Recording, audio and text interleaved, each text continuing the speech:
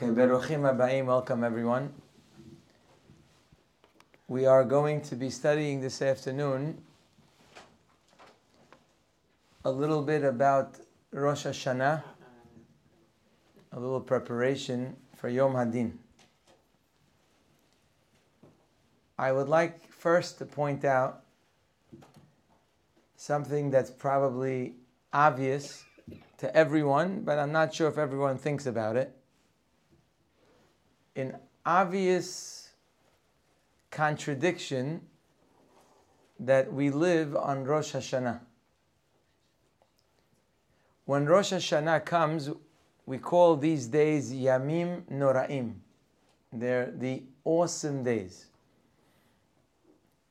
This awesomeness comes with a certain fear, a certain feeling of something big is about to happen, something that makes us feel like we have to prepare ourselves.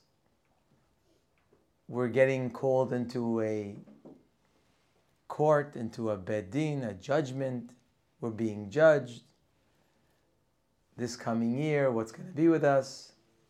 There are all these feelings that bring inside a person a little bit of fear, a lot of fear. But there is that sense. And in truth, if you open up the Gemara in Masechet Rosh Hashanah, the Gemara backs this up and says, yes, there is something to be afraid of. The Gemara says that the Malachim asked Hashem, Ribono shel Olam, Master of the universe, Mipene ma en Yisrael omrim shira lefanecha berosh Hashanah u'biyom HaKippurim. How come Am Yisrael doesn't sing to you during Rosh Hashanah? Why aren't they singing? So the Malachim are surprised why the Jewish people aren't singing enough on Rosh Hashanah or singing at all. Doesn't seem to be even a question in our minds. What do you mean? Why should they be singing? If a person is getting summoned to court and his life is on the line, why would he be singing? But that's what the angels are asking. Why are they not singing? As if they have some sort of ta'ana, they have a claim on the Jewish people. Like they're coming to tell on us, hey, we're not doing the right thing. They're not singing. And Hashem answers them, Amar lahem melech yoshev al kiseh din. He says, I don't understand you guys. He's telling the angels. The king is sitting on the chair of judgment. Vesifrei hayim, vesifrei metim petuhim lefanav. And he has the book of life and the book of death. Ve'Yisrael omrim shira. You want them to sing? That's not an appropriate time to sing. So Hashem answered them. But the truth is the angels are not, they're pretty smart themselves. What was their question? Why did they even think that we should be singing? We understand the answer very well, but the answer is so obvious and so simple that it doesn't seem that an angel would make such a mistake in even asking the question. So bottom line is, you see that there is this concept of, hey, it's scary. Yom Hadin, it's the day of judgment. They're deciding what's going to happen this coming year. Health, wealth, life altogether, and everything in between is decided. That means any issue, God forbid, that we may have had this past year came from Yom Hadin. Yom Hadin is a very big day.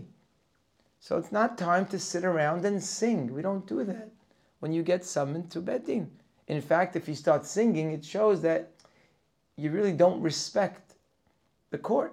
When you go to court and you play music in the background while they're judging you, that in itself, before they even hear your argument, The very fact that you're sitting there with music on is already a reason to send you home guilty or to keep you there in jail. You have to have a certain respect in front of the judge. We open up Sefer Nehemiah.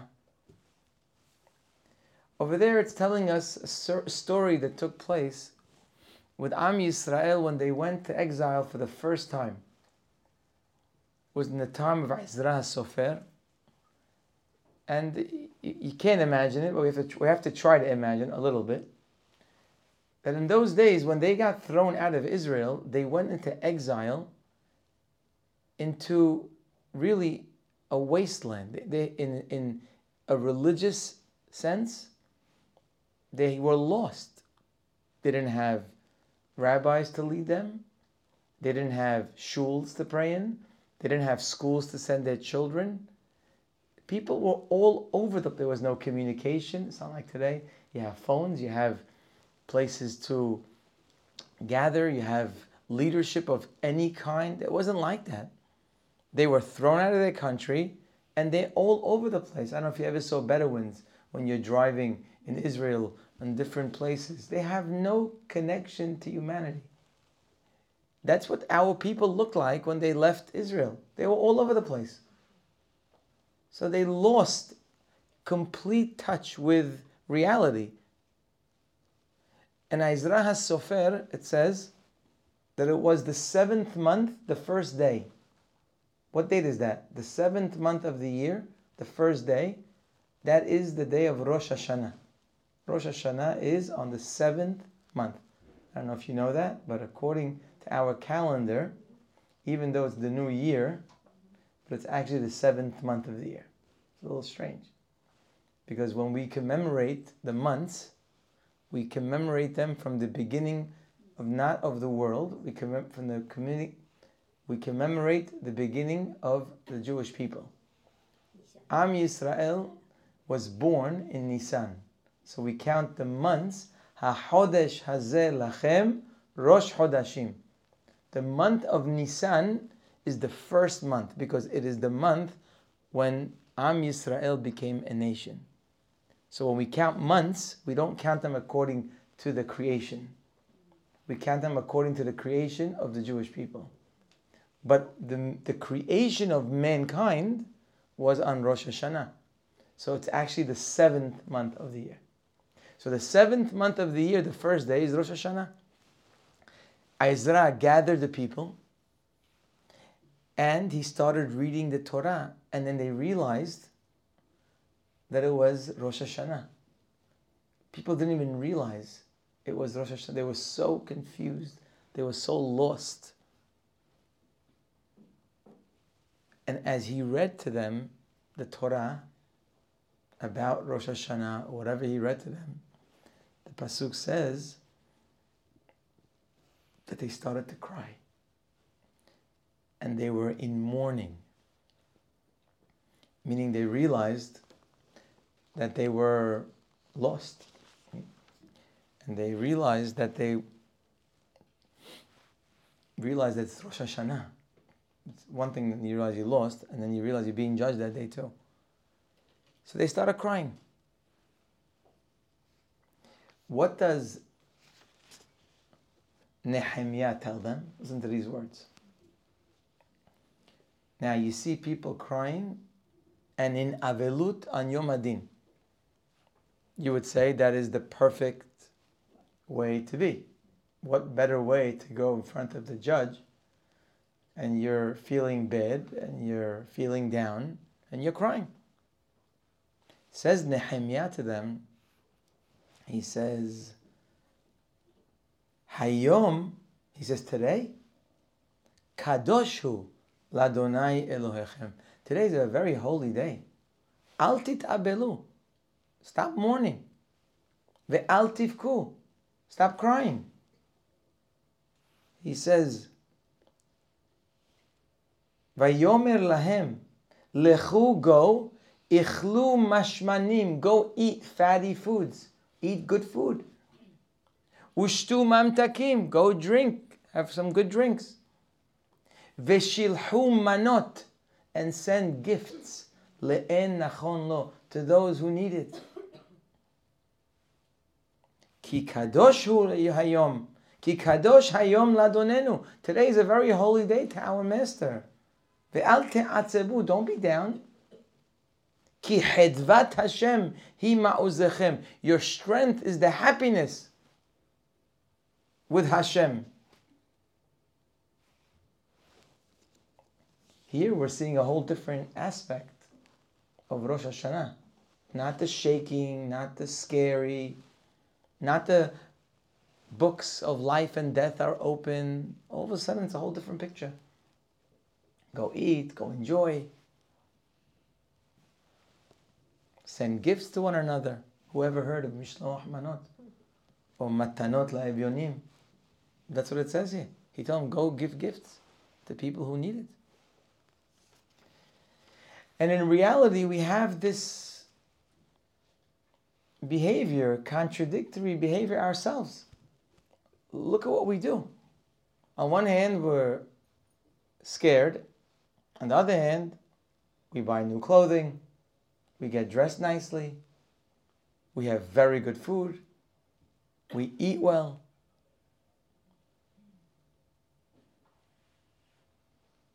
It seems to be two opposites.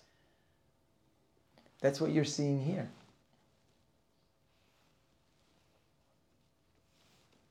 In fact, in halakha, the question is a person allowed to cry on Rosh Hashanah? Is a person allowed to stand in prayer and start crying? Chacham Ovadia and Yehaveh Da'at, halakha lema'aseh, brings all different opinions on the matter. He says, halakha lema'aseh, you're not supposed to cry on Rosh Hashanah. If during tefillah you end up crying, it's one thing. But to bring yourself to cry, it's not the right time.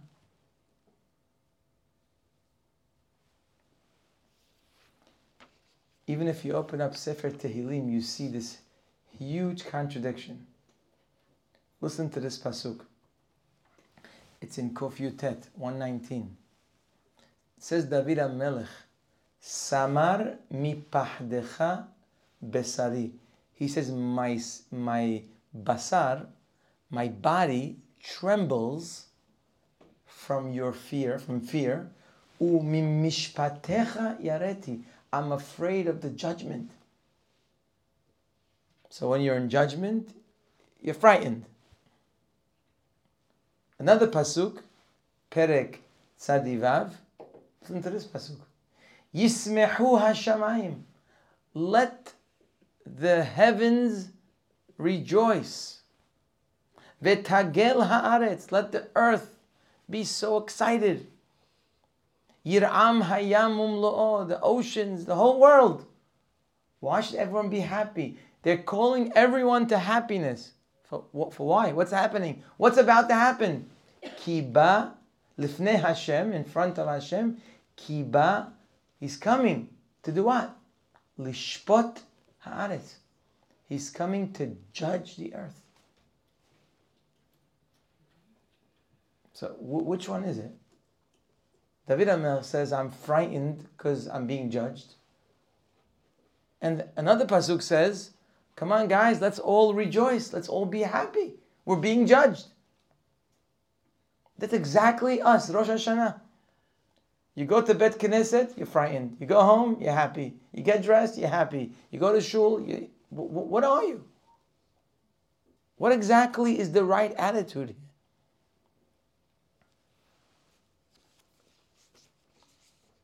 So you see that Rosh Hashanah needs a little bit of clarification.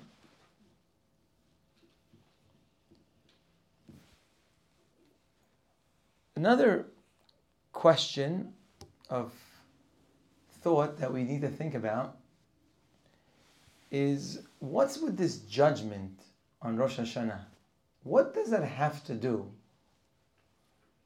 with Rosh Hashanah? Rosh Hashanah is the new year. People celebrate the new year. It's a new beginning. It's exciting. You finish the year. Tichle shana vekiloteha. The year is finished. Another new year comes. Every time there's something new in life, it's exciting. We appreciate the new year. Every country in the world has a celebration for a new year. For no reason at all, but just it's a new start.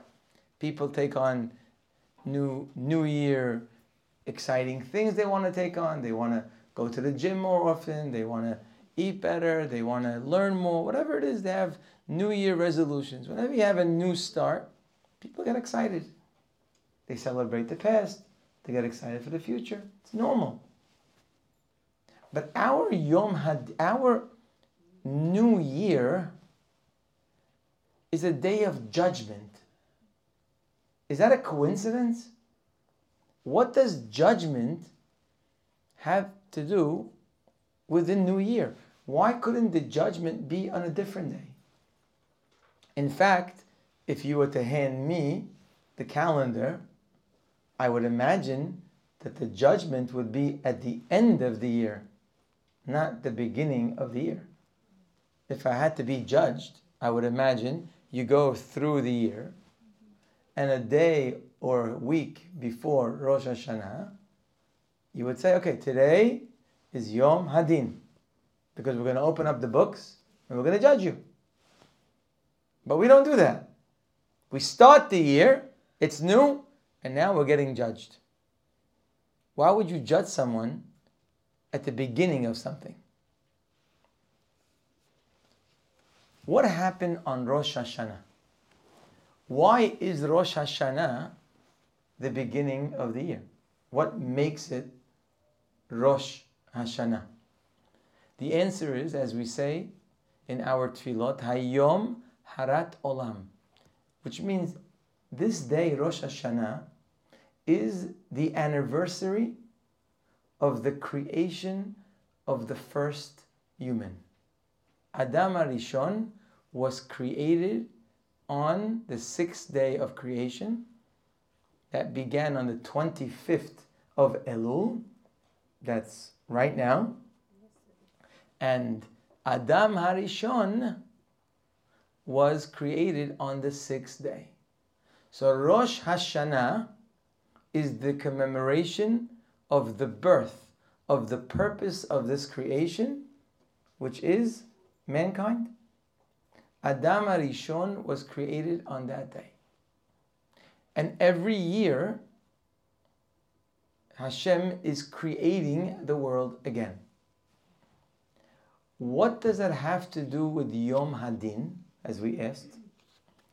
Well, when Adam HaRishon was created,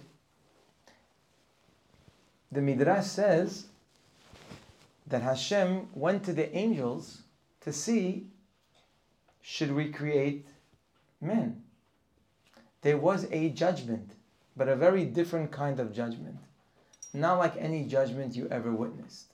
Usually they called someone to Beit Din and they say, listen, you did this, you did that, you're guilty of this, you're accused of that. But this judgment, the first time Adam was created, couldn't have been about the past because he wasn't born yet. So they had an actual Beit Din right by the creation, in fact, before the creation of Adam HaRishon. Could you imagine being judged before you even existed? We never heard of such a Beit Din. Well, what does that mean? How do you get judged if you didn't do anything yet? But that's what happened. There was a day of judgment. The first Rosh Hashanah, 5,784 years ago, was a day of judgment. And who was on trial? Adam. Where was he? Wasn't born yet. And the trial was, the judgment was, should we create men? Should men be created?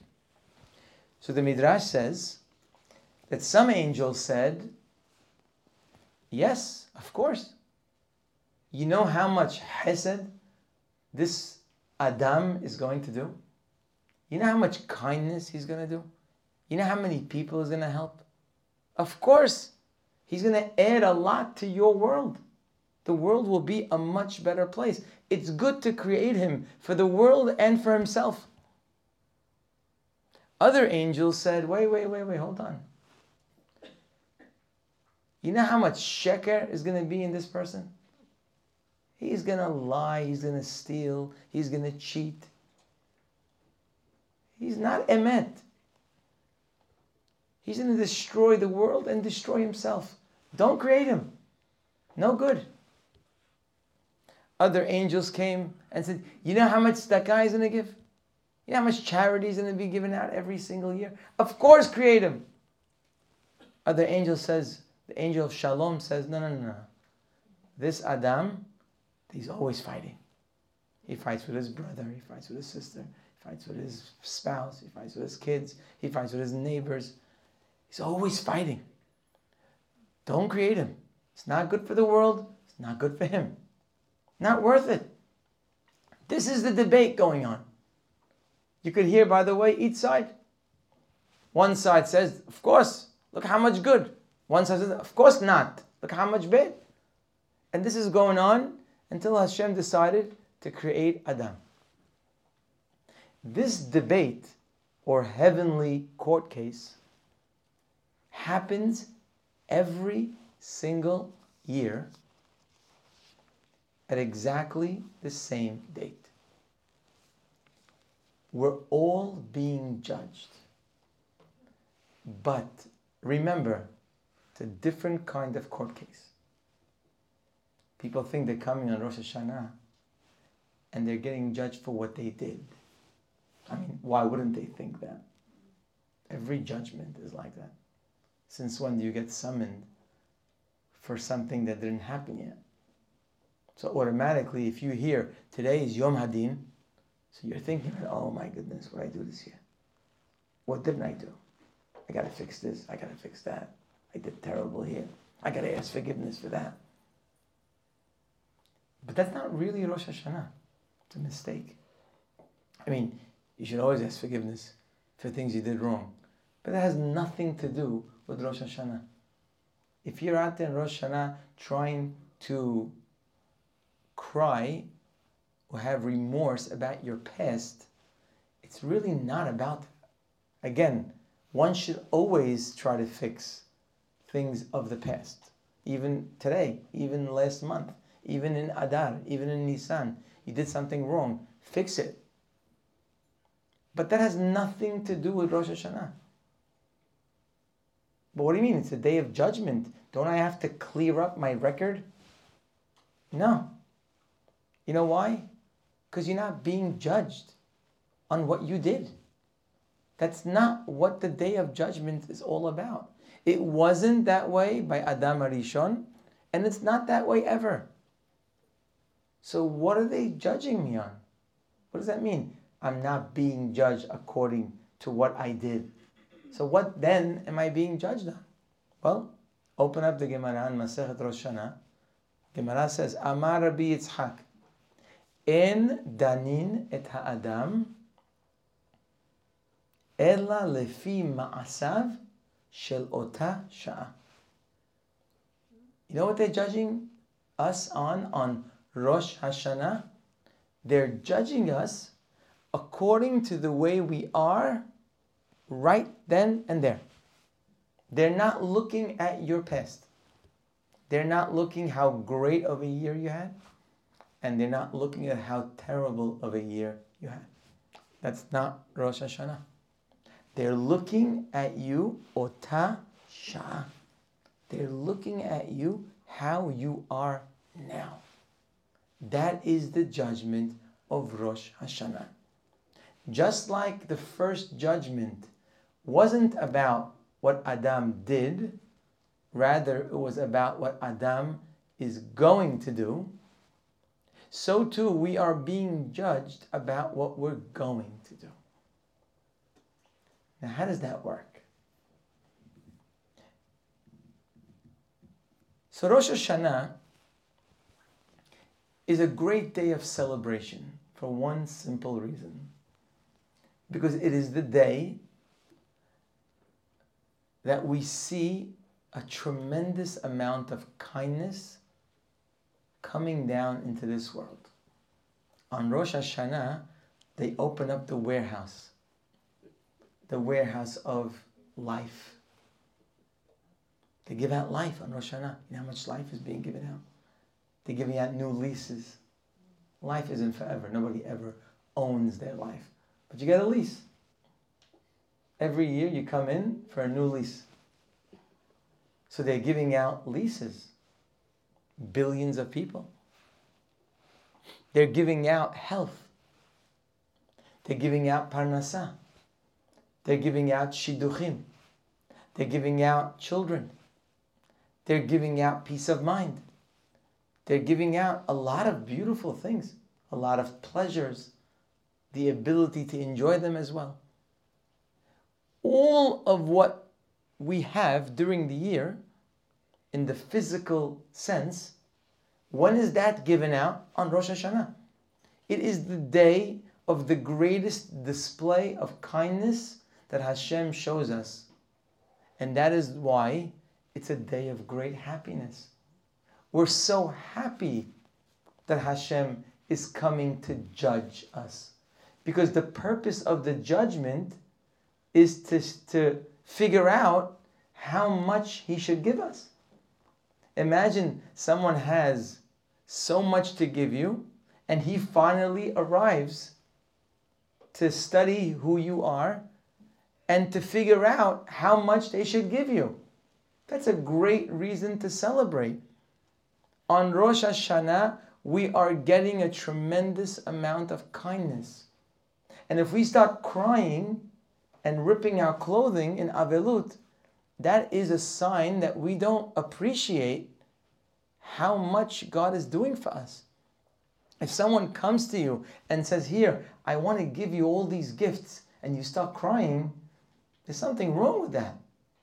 So how do we show that we appreciate that this is a day of tremendous hesed that Hashem does for us? You know how we do it? We eat good. When someone gives you a gift and you enjoy it, they appreciate that. We eat, we drink, we dress nicely. Showing our tremendous appreciation for all the good. If someone does something good for you and you cry, it ruins the gift. So that's why on Rosh Hashanah, like the Pasuk says, Yismehu Hashamayim. Oh yeah, everybody get excited. God is coming to judge the world. He's not judging for what you did. He's judging because He wants to know how much to give you. He's got a lot of good in His warehouse, and He wants to give you as much as He can based on what you're able to receive.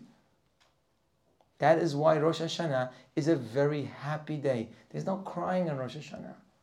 Rosh Hashanah is not a sad day.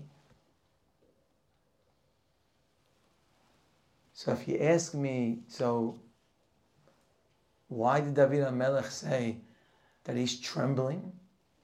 Where does the trembling come from? If someone comes to give gifts, why are you trembling? Just be happy. And by the way, that explains why the angels were very upset. The angel says to God, these people on Rosh Hashanah, they're not singing? Look what you're doing for them. Look what you're giving them. They're not appreciating.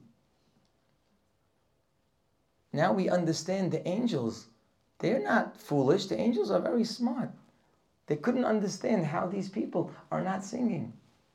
Hashem told them, no, what do you mean? There's a book of life and the book of death open. It's not appropriate. Where does the fear come in? So it should be all happy.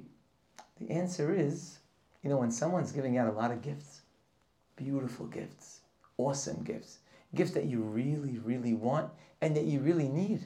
Who doesn't need life? Who doesn't need health? Who doesn't need peace of mind? Who doesn't need not only himself to be healthy, the people around him to be healthy?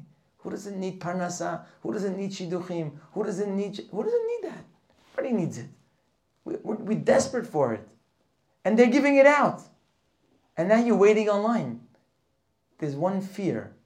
The fear is that when they look at you and they say, I don't think you're going to be included in this gift.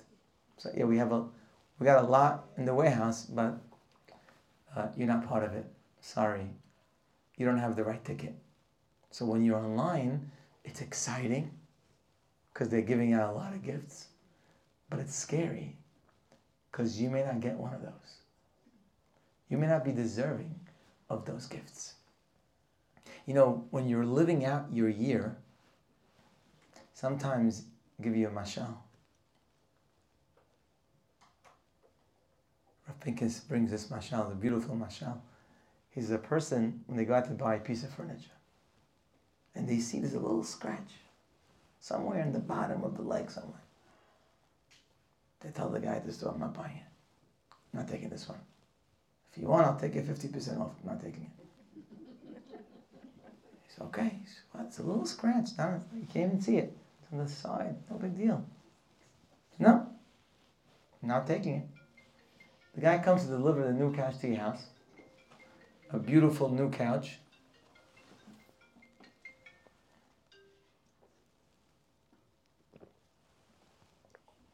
He comes in to bring this perfect couch that you want, that you made him crazy for. And he sees that your entire furniture is scratched. And way bigger scratches than the one that he had.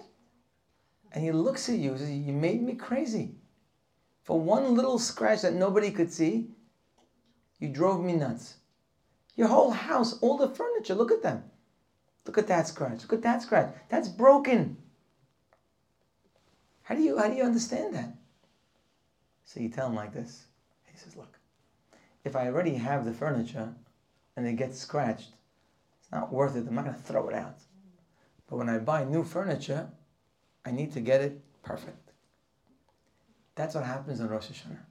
During the year, you may not be really deserving of the things that you're getting. Could be you messed up, you're not deserving. But you know what? You're already given the gifts. You have a few scratches, just leave it.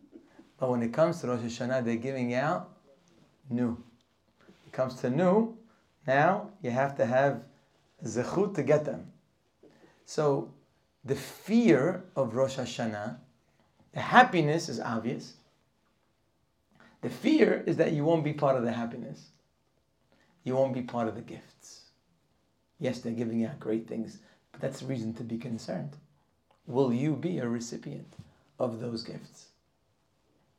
So that gives you a little bit of background, just to understand the whole story of Rosh Hashanah, because I believe that many people do not really understand it. And I believe because of that, they're not able to take full advantage of the day, both the happiness of it and the fear of it. There's reason to be happy and reason to be scared. If you're not happy, so you don't know what's going on. If you're not scared, you don't know what's going on. You got to have both. Happiness leads into this fear. And by the way, now we understand why Ezra told the people, go give matanot, go give gifts to those who need. What does gifts have to do with Rosh Hashanah? But now it's clear why. Because Hashem is giving out gifts. And to emulate the Creator and to show our understanding and appreciation, we also give gifts to one another. With all of that, now the question becomes, the main part of what we're about to talk today. So now that you know the whole story, you got the picture, how does one prepare for the greatest Yom Hadin? A big day is coming. It's a really big day. If we just stop and think about how much is riding on this day, how much we need this day to be successful, so then we would have a whole different approach. So you see, when you don't know that something is important, so you just let it go. If you realize what's going on, you take full advantage. Capture the moment. You can't capture a moment if you don't see the moment. So how does one prepare for Yom Hadin? So let's better yet ask it differently. How do I prepare a court case about something in the future? How does that work? What exactly am I going in with?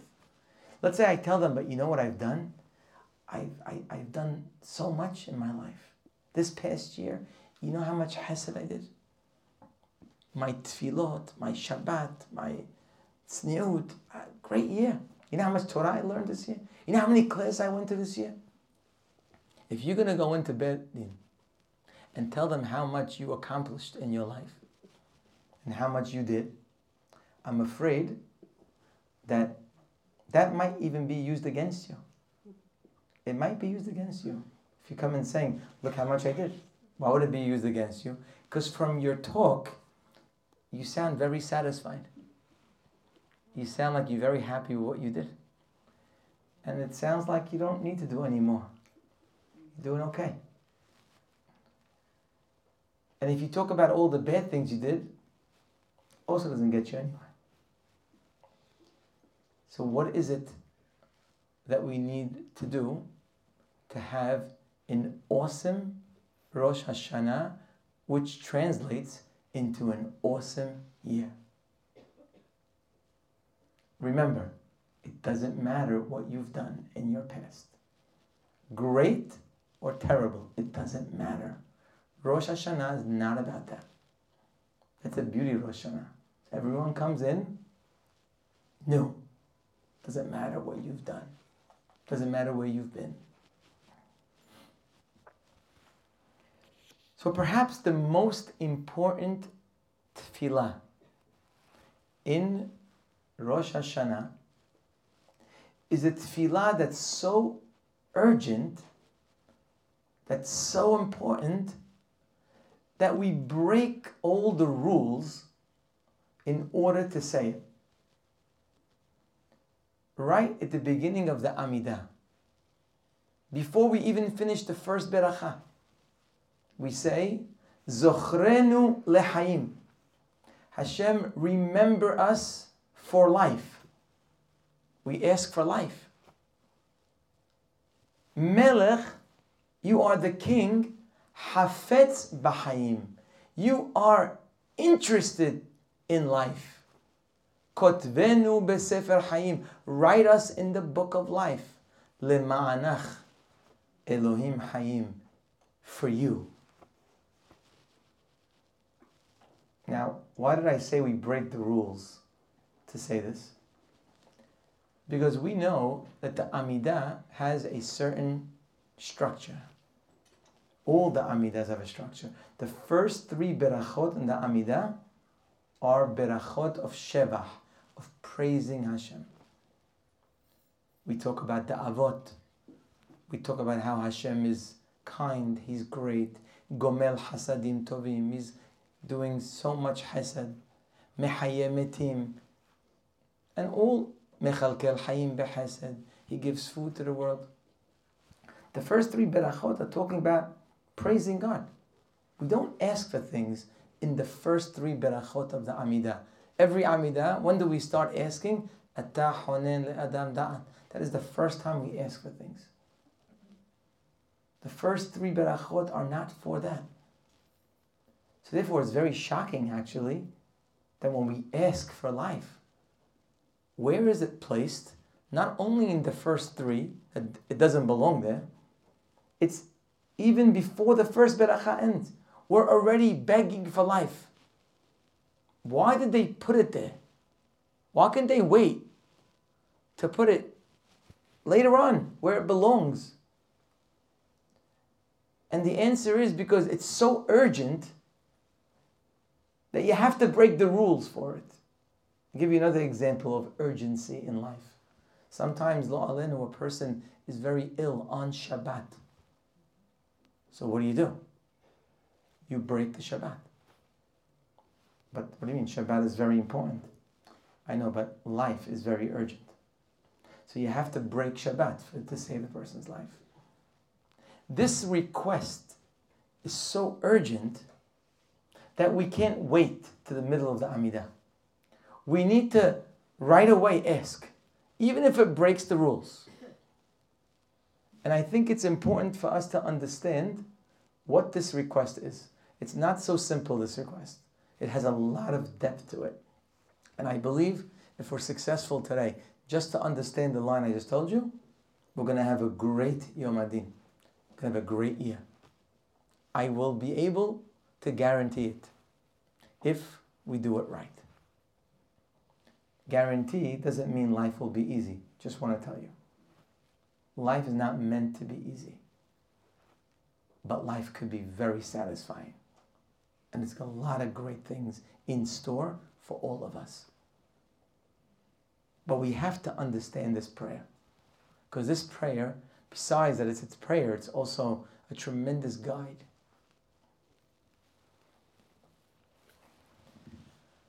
What does it mean, remember us lehaim? Remember us for life. What are we asking for when we ask for life? So I want to clarify something very simple, obvious, that we're not just asking to live. I hope that's not what you're asking for. You know, a person in a coma, lo alenu, is also alive. We don't sit shiv'ah for somebody in a coma. They're alive. When you ask for life, I don't think you're imagining life in a coma. I mean, that person has hayim, but it's not a very high level of hayim. You can have a person who's not in a coma, but really can't move. Can't do anything. They're up, but they're really not doing anything. They're not capable.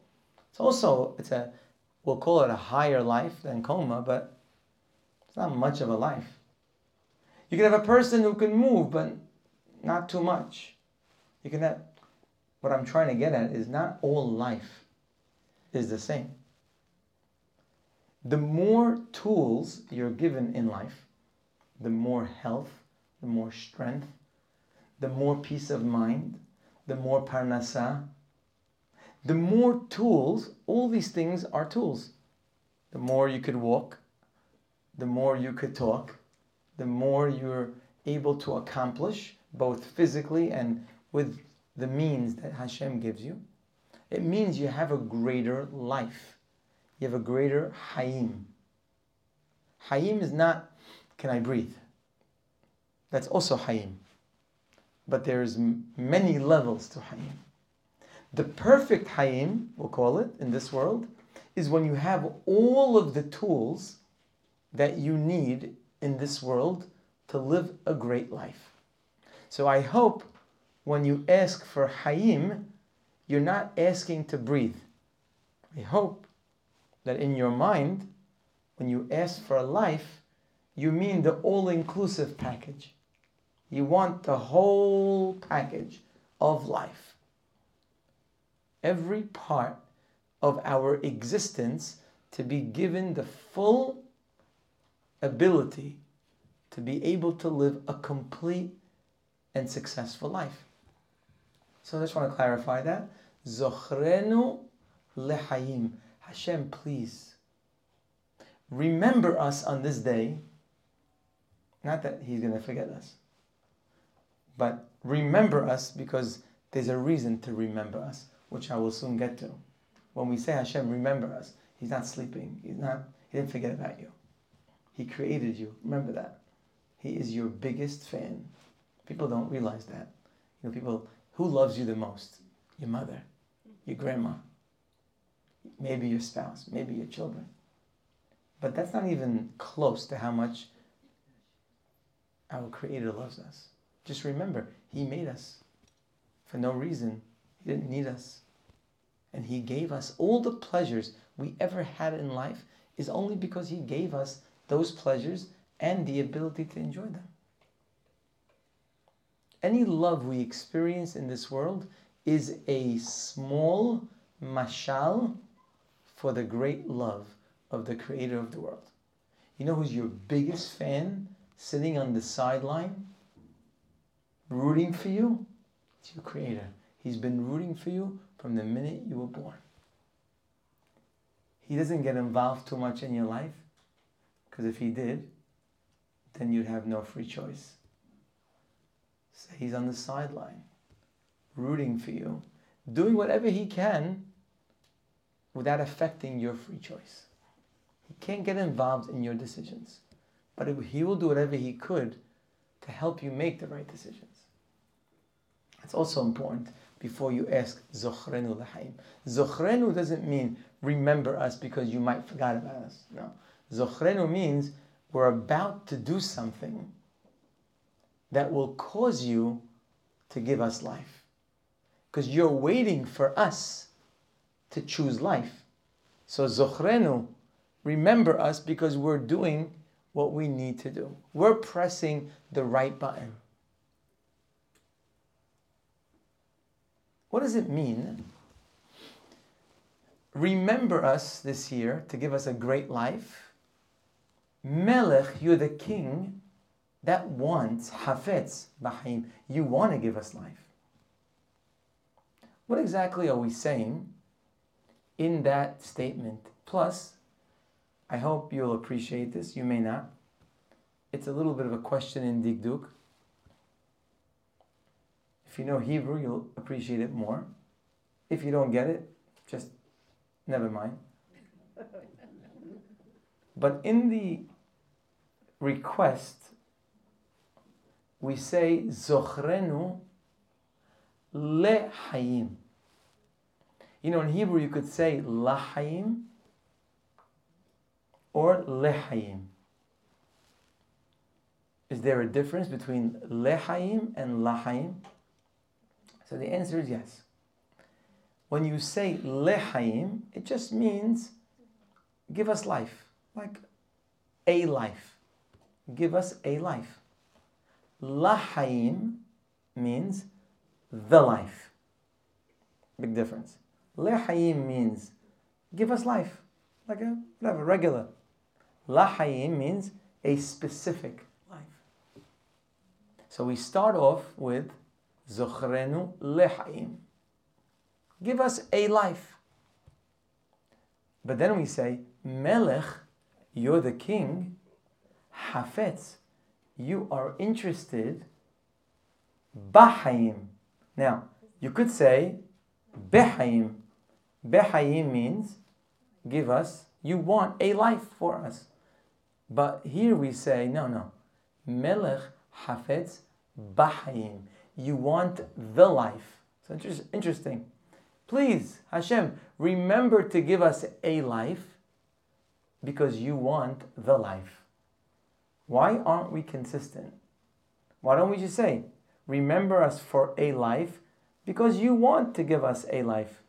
Or say the life because you want to give us the life. Why do we start with lehayim and would end with b'chaim?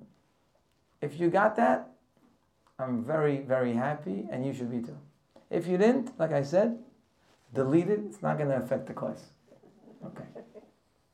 Now it's true, by the way, in the Rishonim, they discuss that lahayim may mean lohayim, but today we're going to give our own little interpretation because I think it's very relevant to our tefillah. So I'd like to give you a little brief understanding of the way the world works. There is something called Hayeh Sha'ah, and there's something called Hayeh Olam.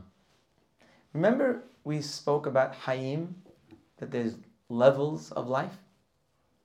Even in the physical world, it's not all the same. There's the life of an ant, there's a life of a mouse, and even in humans, we explain different levels of life. Well, that doesn't end only in the physical world. In the physical world, the most you can have is Hayeh Sha'ah.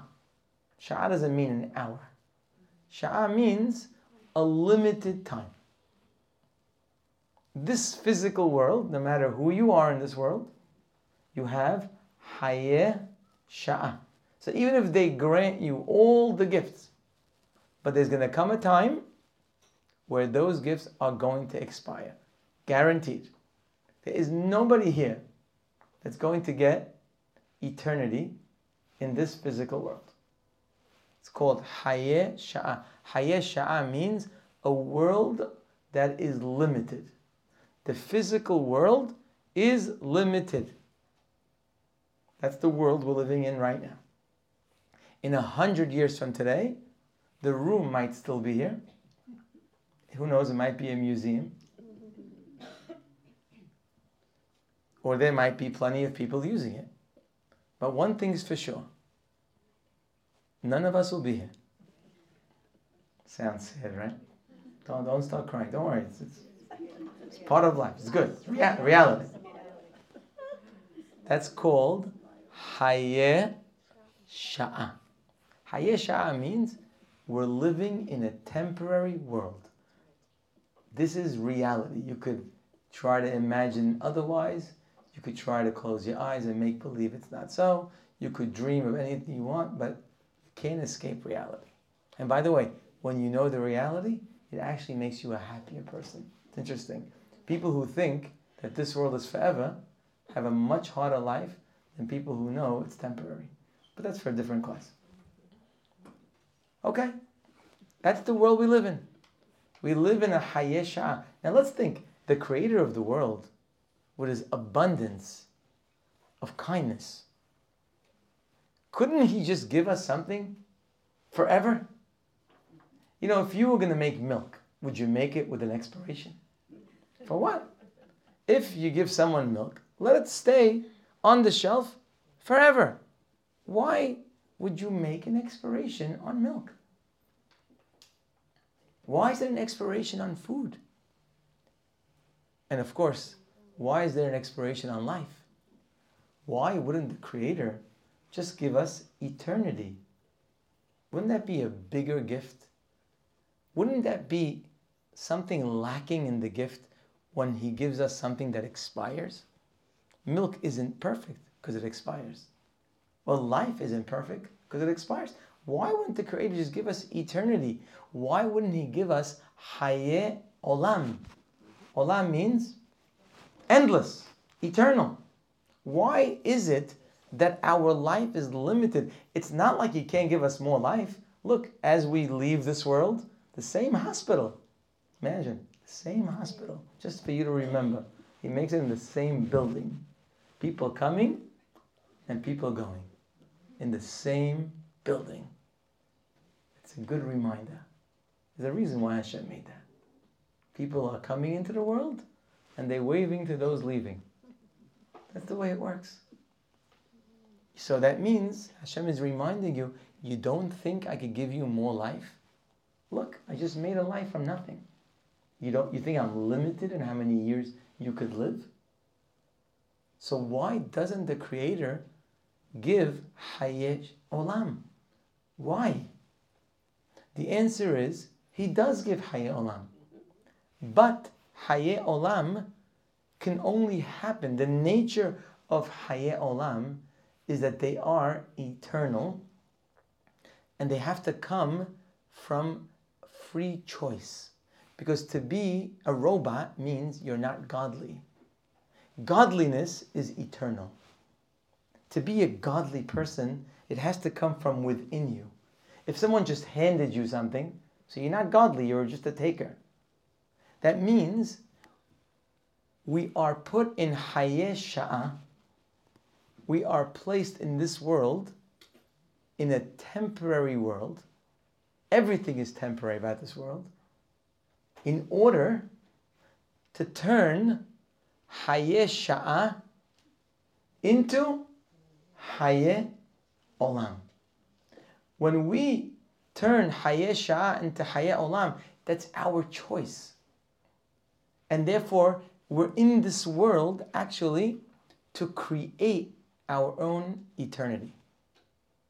One more time. It's not like you thought when you were little. When you do good in this world, they give you heaven. It's not like that. That's for little children. That's not what it is. It's a mistake. When we do good in our life and maximize our life, our Hayeh Sha'ah, we're actually creating eternity. We are creating the eternal side of us. The physical part of us will expire. But the real part of us, the spiritual part of us, is eternal.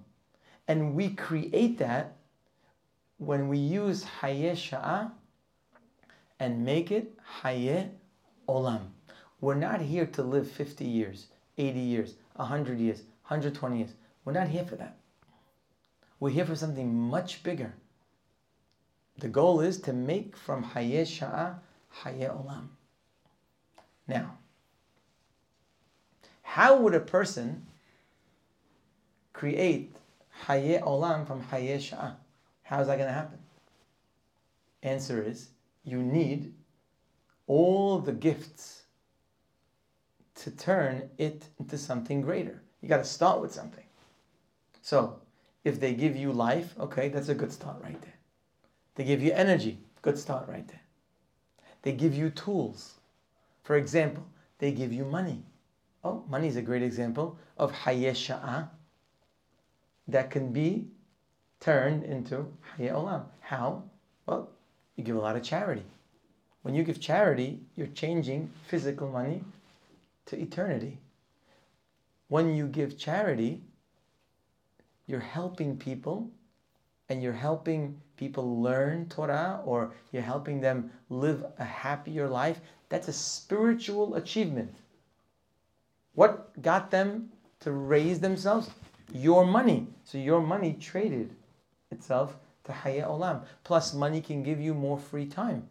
Oh, more free time. You can go to learn. You could help more people. You could do a lot more with your life because you have some security. That's how you take Hayeh Sha'ah into Hayeh Olam. You have a beautiful voice. So go inspire people with that voice. You turn a nice voice into Hayeh Olam. You have a good brain. Well, you could help people with that. You could learn more. Turn Hayeh Sha'ah to Hayeh Olam. Hashem can give you children. Ooh, that's a big one. Children are Hayeh Sha'ah. But you can turn the Hayeh Sha'ah. If you raise your children right, then your children are not physical children. Your children are your spiritual achievement. If you just raise your children Hayeh Sha'ah, you give them to eat, you dress them nice, you give them vacations, you take care of all their physical needs, which is also a kindness. You get a little Hayeh Olam for that too. But the main part of children's Hayeh Olam is turning them into awesome people, turning them into real great people in their accomplishments, in their spirituality, in the way they accomplish in this world. Well, that's turning your physical children into your Olam, Hayeh Olam. It is that way with every single gift God gives us in this world. I was once speaking somewhere out of the country about the subject of charity and tzedakah, how important it is. And I had probably an hour about the subject. Afterwards, an older man came to me. And I didn't know him. But I guess from the conversation, it seemed he was a very wealthy man. So he says he got very inspired from what I said. But he has to be open with me and maybe I could help him. He says, I can't write a check to charity. I said, sometimes I write it, I can't sign it. I just can't do it. He says, I work very hard for my money. I feel very attached to my money. I just can't let go of my money. Okay? I mean, he's not the only one. There are people married to their money. They'll divorce their children. They'll divorce their brothers. They'll divorce it. How many people do you know divorce their entire family because they're so attached to their money? A lot more people than you think.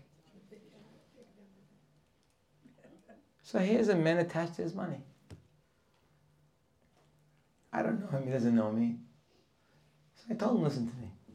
I said, I want to ask you a question. I said, you seem like a very intelligent person. Now, the truth, I didn't know him. But I think all wealthy people think they're intelligent. So I just told him that. He liked that. He assumes that if you make money, you're very smart. It's not necessarily so, by the way. You could be not so smart and make a lot of money. But anyway, I told him that just to, it was a nice way to start the conversation. I said, you're a very intelligent man. You made a lot of money in your life. I said, I want to ask you a question. I said, I'm sorry for the silliness of the question. You'll forgive me. I'm not so smart. I said, but if you had all your money sitting in euro currency, and the euros are paying 50% annually for your money. So you put 100 million You come back next year, 150. For doing nothing. Just put money in the bank, euro, they're paying you 50%. Again, beautiful. I said, how awesome is that? Great. I said, and then you hear, every day you open the bank account, another $500,000, another $250,000, for doing nothing. Beautiful. I said, all of a sudden you hear rumblings in the background. People are saying, very, very knowledgeable people, trustworthy people, that the euro is in danger of survival, and sometime very soon, maybe even in the next few weeks, it's going to go under, which means there won't be any more euro. So I said, you're a smart man. I mean, what would you do? He says, well, obviously, you take all your money from euro and buy something else with it. You trade your currency. So I told him, listen, you forgive me if I tell you this. I don't know you, don't know me.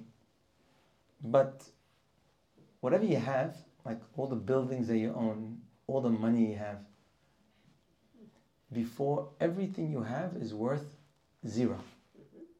I said, imagine opening your bank account and there's nothing in there. You look around real estate, you own nothing. I said, you know what's going to happen to you? When? I don't know. I says, but for sure it's going to happen. Because the minute you leave this world, you own nothing. You own zero. I said, as a smart man, I said, knowing that you're going to own nothing, I said, you'd be very wise to trade in your currency that's worth something today for something that's eternal. Because otherwise, it's going to go to zero. Now, I'm not sure if he wrote checks after or not, I can tell you. But that's a reality. The reality is, yes, you need money to live. But if you have extra, the money isn't to live here. The money is to live eternity. Of course, you have to help your family, help each other. I'm not saying that you take all your money and throw it to charity. But a reason why you were given more is to acquire eternity. And the Creator is sitting on the sideline saying, come on, you dib, what are you doing? What are you doing? You don't need to buy that. You don't need this. That's going to expire. Go use it somewhere else. You know how bad you would feel if sometimes you see your children wasting something they have so precious. They're so talented at this. And you think, what a waste. Why don't you do more of that? You're so good at it. It bothers you. Now, they don't understand. The Creator of the world sees the gifts that we have, and sometimes we just waste it. Hayeh Sha'ah is what Hashem gives us. The purpose is to turn Hayeh Sha'ah into Hayeh Olam. That is the perfect gift. By the way, this explains a very big question that we find on the Torah, on God Himself. You know who asked this question? The Rambam asked this question. The Rambam asked in Hilchot Teshuvah, very, very interesting question. We know that in this world, Hazal tell us, Sechar mitzvah, Behai alma leka. Translation, the reward of a spiritual act in this world, there isn't. Which, by the way, makes sense. A spiritual act is an eternal act. You can't award a spiritual act with a physical reward. It's a different currency. You just can't do it. So if I do something spiritual, there's nothing in the physical world that will be able to pay that act. Why? Because the act is eternal.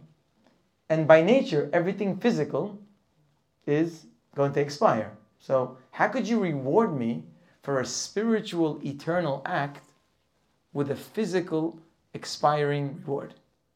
So therefore, it's not possible that Hashem will give us a physical reward for a spiritual act. You know how sometimes you say, I don't get it. I prayed this morning. Why am I not getting rewarded? I did this mitzvah. How come I don't get rewarded? Nonsense. There's no reward in this world for your spiritual achievements. None. It's not none. It's not even possible to give it to you. Says the Rambam, you open the Torah, and the Torah has full of berachot, blessings, or kilalot, or curses. For things, if you live this way, v'hayayim shamoa tishmeu, if you listen to the mitzvot, if you live the right way, you're going to have rain, you're going to have health, you're going to have this, you're going to have that.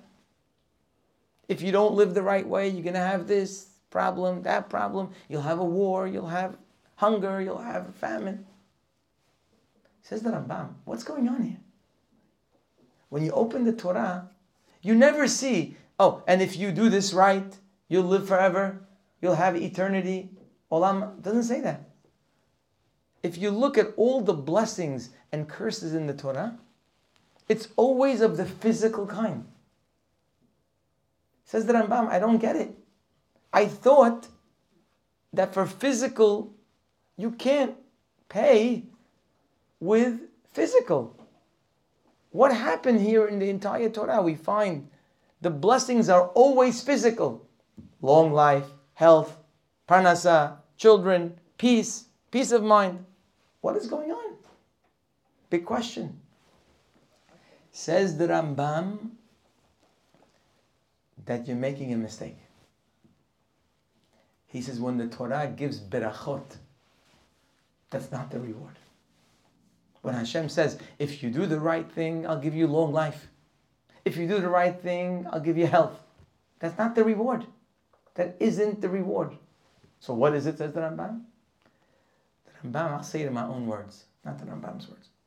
The Rambam says that Hashem is your biggest fan. He's on the sidelines watching you, doing whatever He can to help you. But you have to choose. So let's think. The more He gives you in the physical world, the more hayeh sha'ah you have, the more hayeh olam you can create, like we already explained. The less hayeh sha'ah you have, the less hayeh olam you can create. Very simple. So as your biggest fan, should He give you more hayeh sha'ah or less hayeh sha'ah? What do you think? If He's your biggest fan, should He give you more hayeh sha'ah or less hayeh sha'ah? What do you think? Oh, I knew you were going to say that. That's why I asked. So that's wrong. I'm going to explain to you why it's not more. Okay? It was a trap. It was a trap. It was a trap. Okay, you fell in the trap. Come on. Give me a little more credit than that. You think I'd ask you a question like that? So it's not more. It depends. I'm going to tell you why it depends. If a person has more, then more is expected of them. And if you don't do more when you have more, that's held against you. So, let's say a person after 120 is asked, how come you didn't build yeshivot? How come you didn't help millions of people? How come you didn't give out millions of dollars of charity? How come? And you'll say, God, hello, I don't have an extra dollar to my name. I barely paid the rent every week. I never had an extra dollar. How can I give so much money? They'll look at the guy and say, oh, okay, I hear that. Check. He's exempt because he doesn't have. But what if the person has hundreds of millions of dollars sitting in his bank account and they ask him the same question? What's he going to say? That becomes his prosecutor. That becomes held against him. So not necessarily is hayeh sha'ah so good for you. It could become your enemy. That's why Shlomo HaMelech says in Kohelet, there is in this world osher. Osher means wealth, not only money, any gift, shamur lib alav, it's waiting for the owner, lira'ato, it's to his detriment, it's going to destroy him. Why would Osher destroy you? Because if you don't use it, it's going to be held against you. The more gifts you have, the more liability you have. Just like in leadership, right? If you only lead yourself, you have a liability. You lead now a family, you're more responsible. You lead 100 people, you're more responsible. The more you're given responsibility, the more liability. You could mess up big time. Instead of hurting yourself, you hurt 100 people. So, the more you're given, the more danger it is. The greater opportunity, the greater the liability. That's the way it works. So the Creator is your biggest fan. He wants, how much does He want to give you? Everything. He wants to give you every possible opportunity there is in your existence. That's what He wants to give you. Why? Because the more He gives you, the more you'll turn it into Hayeh Olam. And each person has his max of what he can handle. Hashem made every person unique. Doesn't mean everyone will be a billionaire. Not everyone needs to be a billionaire. But Hashem will give each person the max berachot that he will be able to turn into Hayeh Olam. Why wouldn't He? He's your biggest fan. Wouldn't your mother do that for you? Would your mother not give you everything she can because she can and because you need it? Of course she would. But there's a problem. If you don't use it, it's not good for you. Why would He give it to you? Your mother wouldn't give you something that's going to hurt you. So how does that decision go? Are you going to get Hayeh Sha'ah? Or you're not going to get Hayeh Sha'ah? How much are you going to get? The answer is, it all depends on what you're going to do. What are you going to do? Right now, where you are you ready to commit that when Hashem gives you life and energy and time and money, are you ready to step up your game and to do much more in your life? Because now you can? Are you committed to that? That you're going to live a life on a much higher spiritual level because you could? Are you ready to go to the next step in your life? To do whatever you need to do, to raise everything about yourself, to raise your kindness, to raise your fear of heaven, to raise your modesty, to raise your tefillot, to raise your care for others, to raise your wisdom. Are you ready to go to all the levels that you were created to reach? Are you ready for that? Well, if you're not ready, remember the Gemara, what it says. They judge you according to who you are now. They're not looking at your past. They don't care about your past on Rosh Hashanah. They're giving out gifts. On Rosh Hashanah, they're giving out Hayeh Sha'ah. They're giving out so much Hayeh Sha'ah. Hesed, something to celebrate, something to sing about. Question is, where are you? Are you going to benefit from the Hayeh Sha'ah, or is the Hayeh Sha'ah going to hurt you? Who decides that? You. You are going to have to come in, and of course you can't sketch the Creator. You could sketch yourself, but you can't sketch Him. If you're honestly coming in, really ready, say, Borei Olam, I know you love me. I know you're on my team. I know you want to give me everything for me to succeed. And I know it's all dependent on me. I know that. I am ready. I am committed. That's what it means when you say, Hashem Melech. What does it mean, Hashem Melech? You think He needs you to tell Him He's the king? Hashem Melech means, I'm ready to be your Eved. I am ready to live the life that you created me for. I'm ready to break all the barriers. I'm ready to move forward and higher. I am ready. I was scared to do that, but you know what? I'm doing it. I was compromising because of this. Forget it. I'm going forward. I am ready. I want all the Hayeh Sha'ah because I'm ready to turn it into Hayeh Olam. Says the Rambam, that's what the Torah is saying. That when you listen to Hashem and you do the right thing, what are you going to get? You're going to get more, not the reward, you're going to get more Hayeh Sha'ah. Hashem will say, oh wow, you're doing great with your time? Beautiful. I'll give you more time. Oh, you're doing good with your money? Great, I'll give you more. Because you're using your Hayeh Sha'ah for the right things, then Hashem will bless you, not with the reward. He'll bless you with giving you more opportunity. Those are the berachot. And if you're not doing the right thing, He takes away the opportunity. Also good for you. Because if you had the opportunity and you didn't use it, it's not so good. That's what the Rambam says.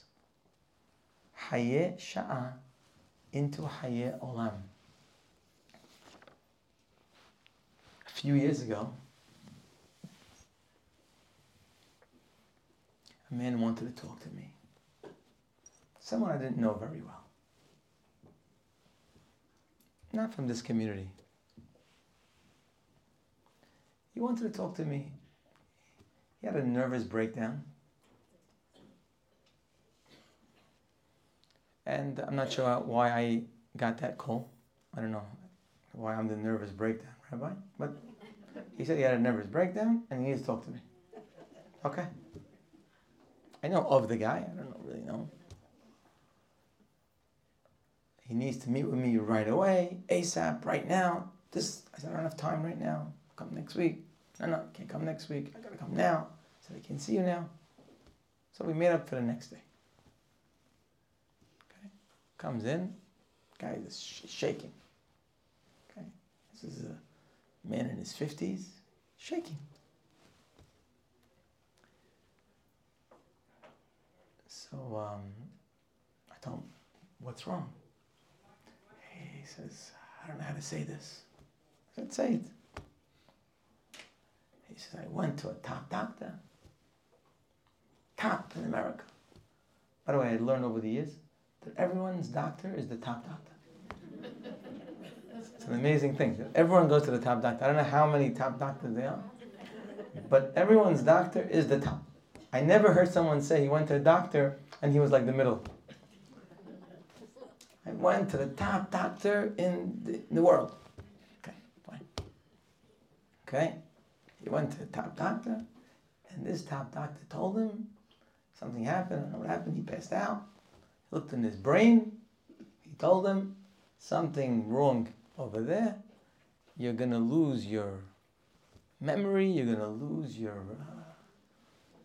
Within a few months, you're gonna start going down, and then whatever happens. The guy's coming in. He's like, so what do I do? I said, no, you went to the top doctor. I told him.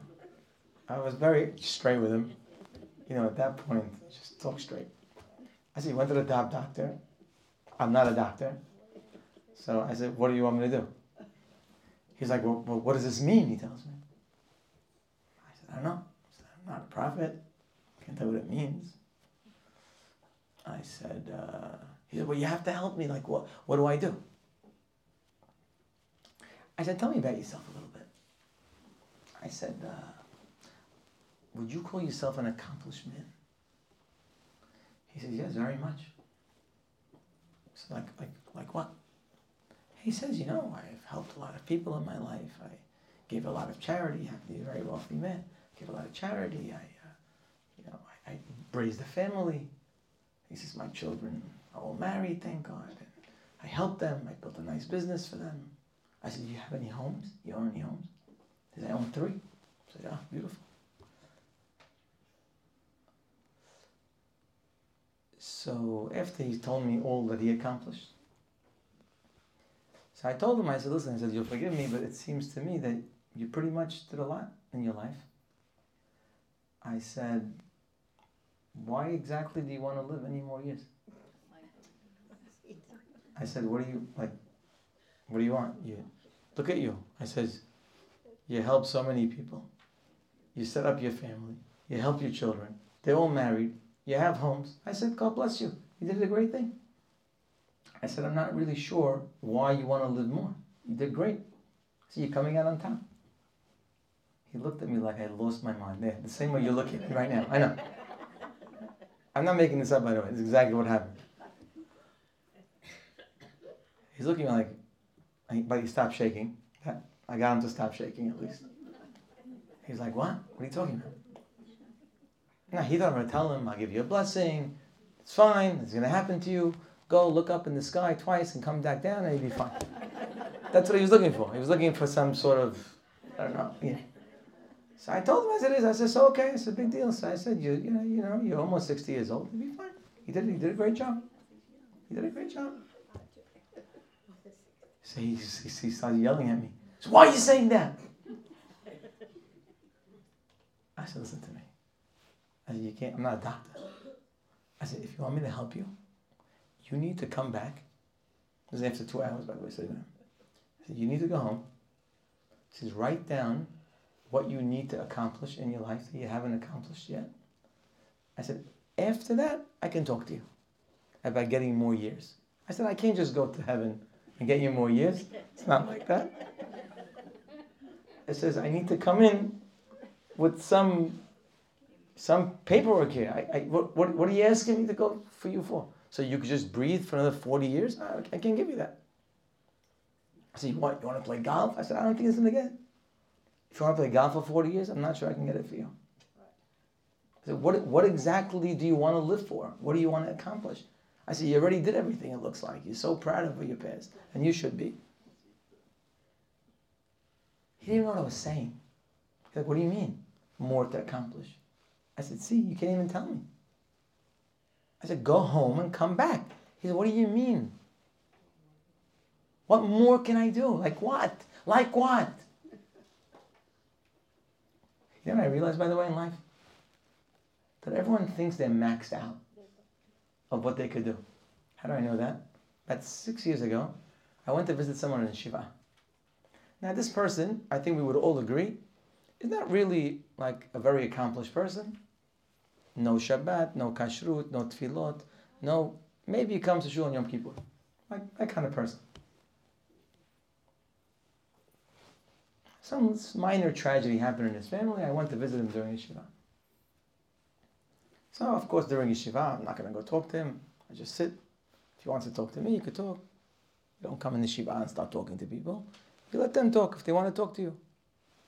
So I'm sitting, waiting, 1 minute, 2 minutes. We're staring at each other.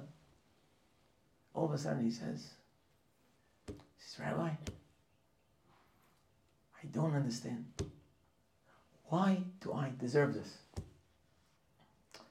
Now in my mind I'm thinking, like, saying, how much time do you have? I could tell you. Let's take a piece of paper, let's write how much. Of course I didn't do that. But what I realized is that everyone thinks that like, they do enough. Why do I deserve this? So here's this man sitting next to me. Again, he's a good man, not a bad person. But he couldn't even think of anything. So let me ask you a question. I said, do you learn? Like, do you learn Torah? He said, no. I said, do you know how much there is to learn? Do you understand how much you need to learn? I said, do you understand how necessary it is to learn? He says, you have no goals in learning wisdom?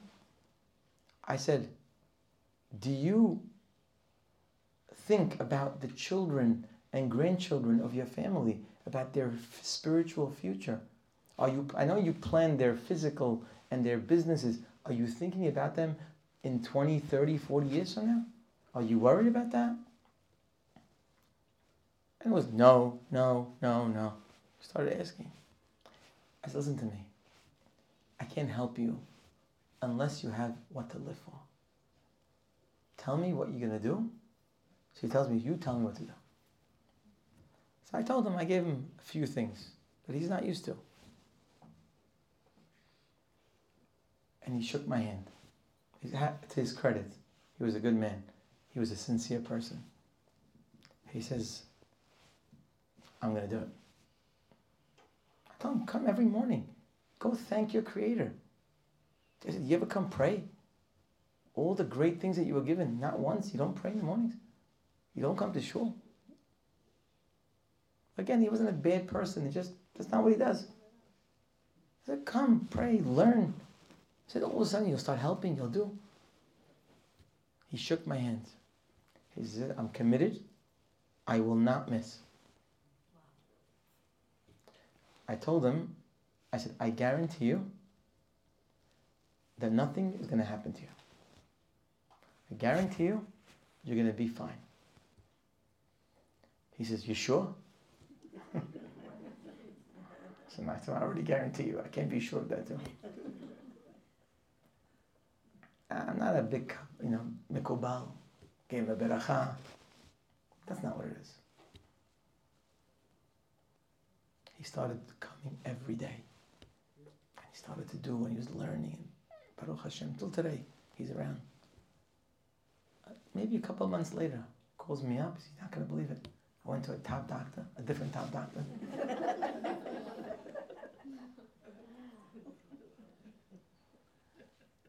He says, he looked at me. He says, the whole thing was a misdiagnosis. We had a wholesale hoda'ah. It was beautiful. His family, his friends. He had a big thing. What happened there? It's very simple. If you have nothing to live for, so what exactly do you need hayeh sha'ah for? The opposite. If you have nothing to live for, if you're so accomplished, so then better you should check out. Because you could only go downhill from there. The pasuk says, we read it a few weeks ago, a beautiful pasuk. It's so beautiful, this pasuk, that we actually use it on the night of Rosh Hashanah in the berachot. The pasuk says, Untanecha Adonai lerosh velo lezanav. It says Hashem is going to put you as the head. Being the head is a great merit. You could help so many people. It's a big headache also. But it's a lot of merit to be able to help people, to do for people, to give money, to teach, to listen, to get involved in organizations, to get involved in... It's such a zechut to be a Rosh. Of course, a lot of people, they shy away from that because it's a headache. People become very humble when you ask them to get involved in helping big things. Who am I? I'm nobody. It's not necessarily the right answer. Sometimes you can't, but very often we could. There's no greater zechut in this world, says the Havot Levavot, than the zechut of the people, of the Rabbim. On many, many levels.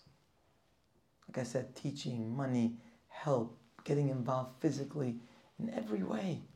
You get that opportunity, you run with it. Untanecha Adonai lerosh. So I'll give you a blessing that I'll give you opportunities to be the head. Velo lezanav, and you won't be the tail. That's what we say. Night of Rosh Hashanah. We should be the head and not the tail.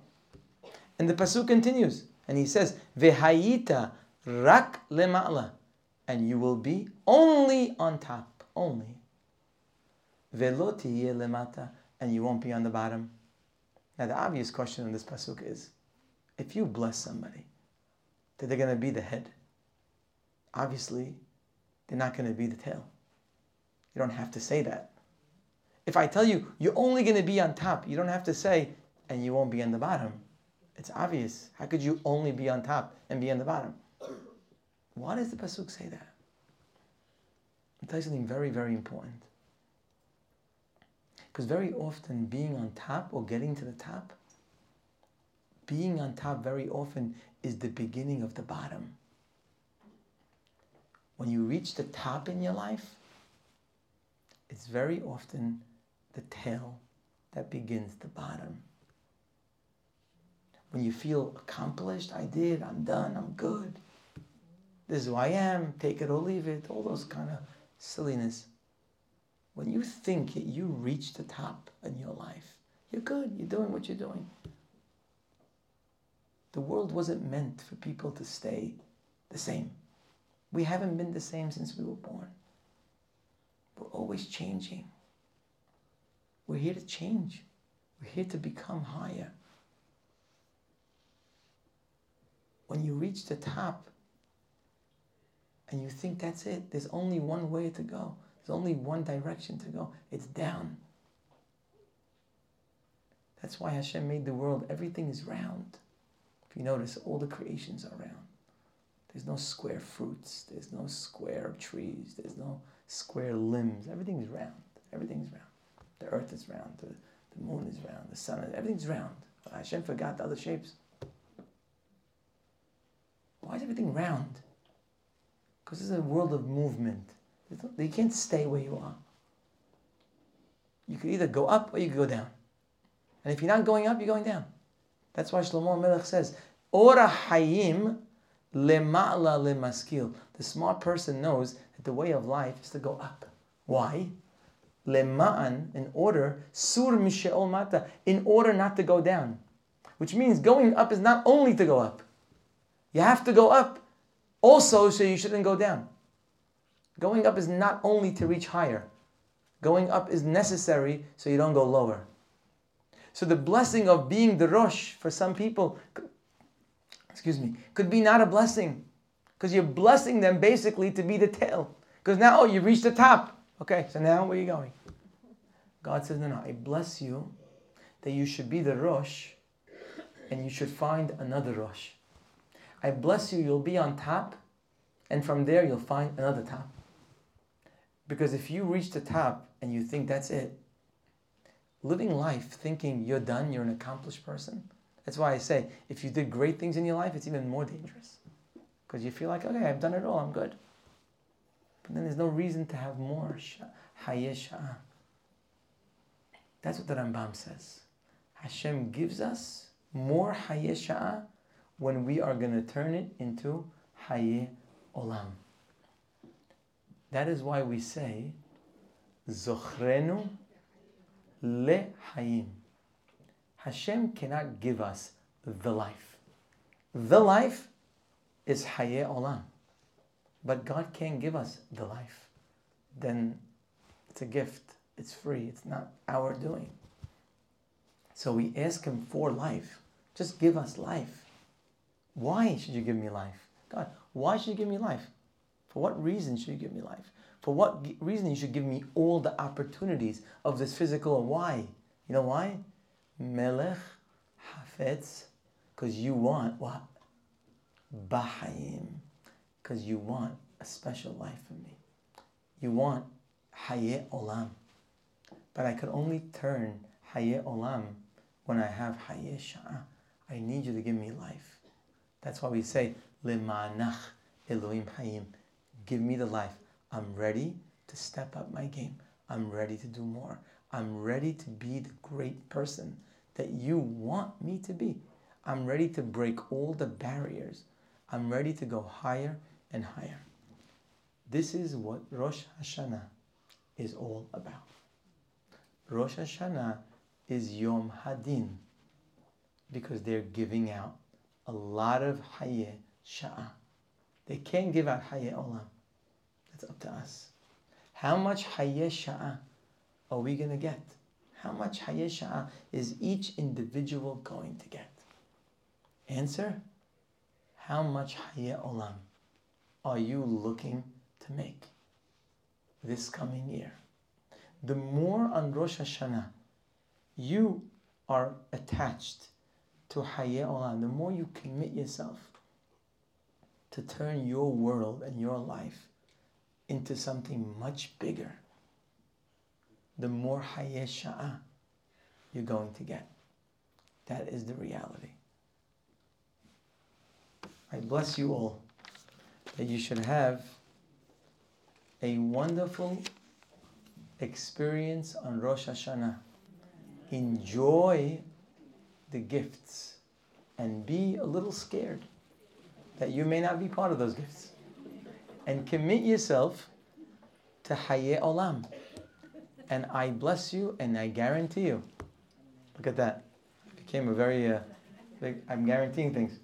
I guarantee you that if you have that attitude and it's real and it's authentic, Be'ezrat Hashem, you'll see tremendous beracha. Uba'u alecha kol berachot ha'ele. You will have all the blessings, vehisigucha, and they will reach you. You will realize why they were given to you. You will understand why they were given to you. You'll use them for great accomplishments into Hayye Olam, to School of Shanim Rabot.